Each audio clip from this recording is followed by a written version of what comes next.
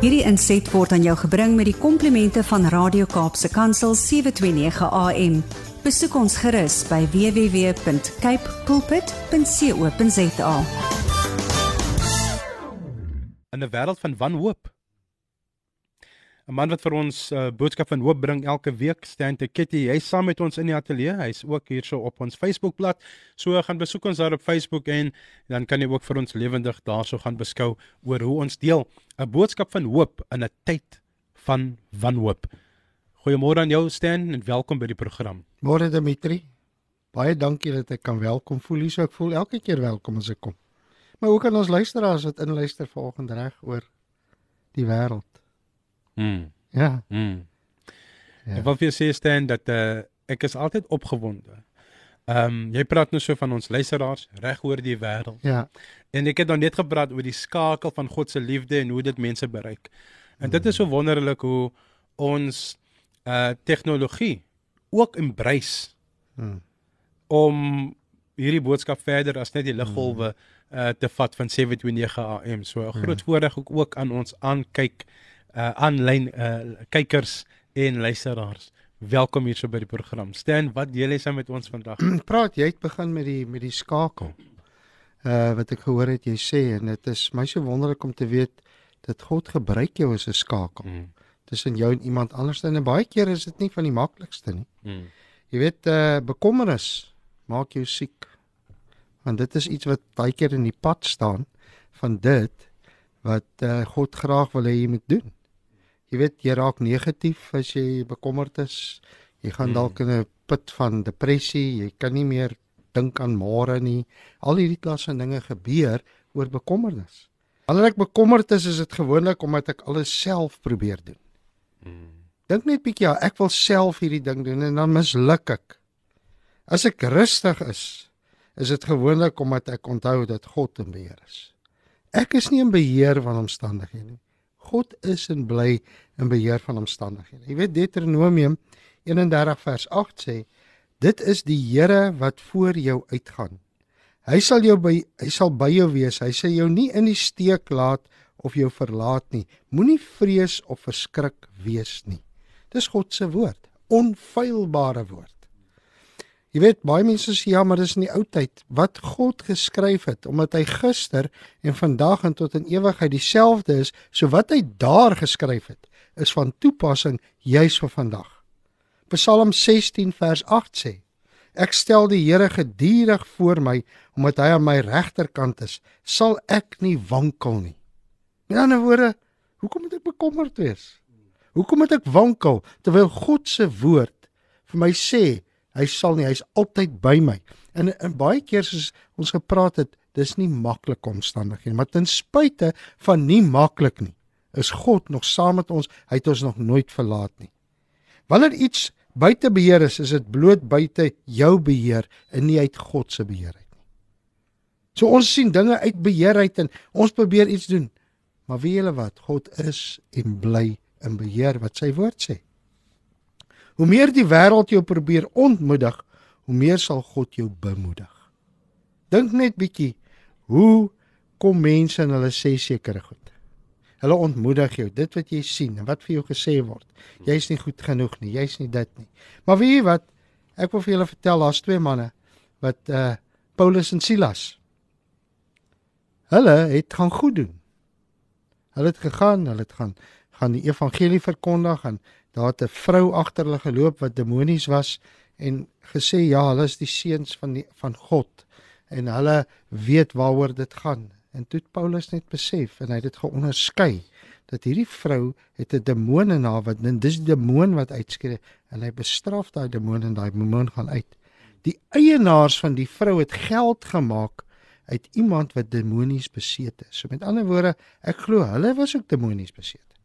En toe hulle nie meer geld maak nie, sê hulle, hierdie twee manne het veroorsaak dat ons nie meer geld maak nie. Hulle vang hulle bring hulle voor die Joodse raad en hulle klere word af, hulle word ernstig geslaan, verskriklik geslaan, en toe gooi hulle in die tronk.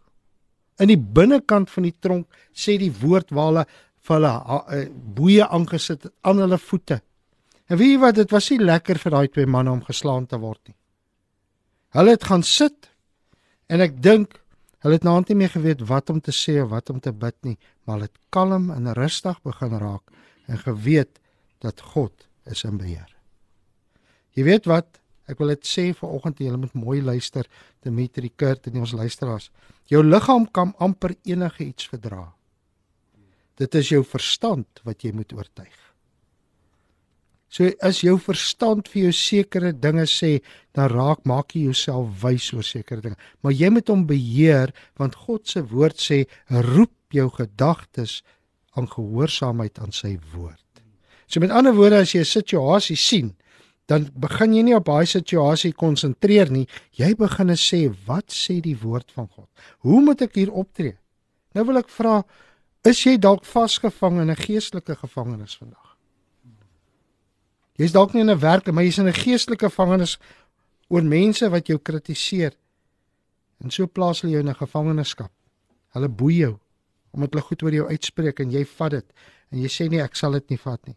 En jy gaan sit en dink, hierdie mense sê, kyk hoe lyk ek, hulle sê ek is sleg, hulle sê ek kan nie my werk doen nie, en hulle plaas jou in 'n gevangenskap, soos Paulus en Silas. Hulle is fisies in die tronk gewees, hulle was geslaan. Nou dink bietjie as jy in 'n geestelike gevangenskap verkeer, hoe somtyds is dit nie seer nie. Dis letsels wat in jou binnekant gemaak word. Jy weet, hulle het begin bid, en hulle het teruggekeer na die woord toe. En hulle het die nag begin sing tot eer, hulle het hom begin loof en prys. Hulle gesing tot sy eer, en die volgende oomblik toe skud daai gevangenis. En die boeye val af en die deure gaan oop. Bonatuurlik. Bonatuurlik, niemand het gekom om te kom oopsluit, sê ons wil julle hê moet ontsnap nie. God kom omdat hy hulle eer, het hulle nog nooit gelos nie. Wie is soveel so dat die hoof van die gevangenis het gedink hulle het ontsnap, hulle is weg, en hy wil homself doodmaak. Toe skree Paulus vir hom, moenie jouself doodmaak nie. En wie wat kom hy? En hy sê vir Paulus, hoe kan ek my hart en my lewe vir Christus gee? En ek wil dit lees hier in Handelinge. Hy sê in Handelinge 16 vers 30, hy het hulle buitekant toe gevat en gevra. Dis nou die bevelvoerder van die gevangenis. Meneere, wat moet ek doen om gered te word? Hulle antwoord hom, glo in die Here Jesus en jy sal gered word, jy en jou gesin. Kyk die skakel, wat jy net nou van gepraat het, Dimitri. Waardeur moes hierdie manne gaan om 'n skakel vir God te wees, vir 'n man wat nie die Here geken het nie. Glad nie die Here geken, daar het hy en sy huisgesin is gered daai aand. As hulle gekom het in depressie gegaan het en gesê het, ons is nie die moeite werd nie, kyk wat doen ek, as 'n Christen word ek so vervolg, ek gaan nou niks meer doen nie, ek blameer God omdat ek hier is. En dis baie keer wat gebeur het. Maar hierdie mense het hulle gedagtes geroep tot gehoorsaamheid. Jy weet, en baie keer weet ons nie wat om te sê om te bid nie. Maar Romeine 8 vers 26 sê, die Gees staan ons ook in ons swakheid by. Ons weet nie wat ons behoort te bid nie, maar die Gees self pleit vir ons met versigtinge wat nie met woorde gesê kan word nie. En God wat die harte deurgrond, weet wat die bedoeling van die Gees is, want hy pleit volgens die wil van God vir die gelowiges. Ons moet weet dat God dat God in alles ten goeie meewerk vir die wat hom liefhet, wat volgens sy besluit geroep is. Ons weet nie partykeer nie om te bid of iets te sê nie. Maar wie wat God se Heilige Gees kom, en hy sien jou hart, en hy vat dit na die Vader toe, en hy praat met die Vader, en die Vader wat ons hart ken, kom en hy sê, omdat jy my lief het, sal alles ten goeie vir jou meewerk. Hoekom twyfel ons partykeer in God se woord? Dis moeilik, as ons kyk in die wêreld, hoe is daar's nie, mense vertrou nie mekaar nie, hulle twyfel in mekaar, want mense stel teleur. Maar God het ons nog nooit teleurgestel nie.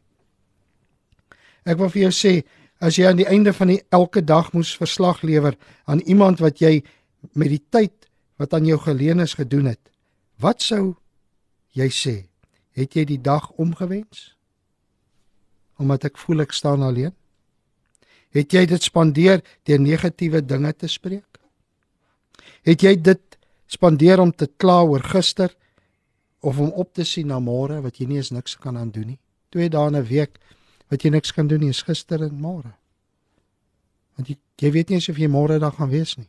Maar jy kan doen wat jy doen vir vandag. Of het jy heeldag bekommer?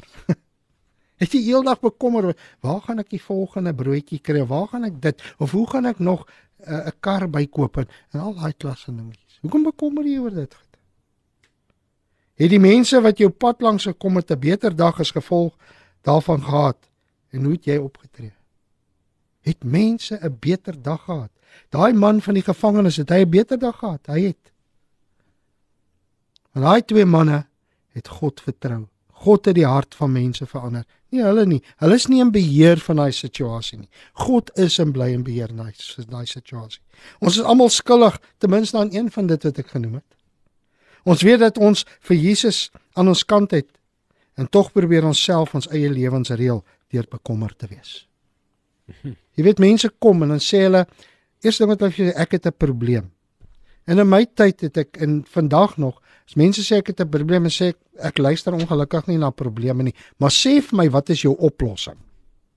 So as jy kom met 'n oplossing, en ons kan praat daaroor, dalk is hy nie 100% reg nie, en ons kan met wysheid, insig en kennis volgens God se woord praat, dan is dit.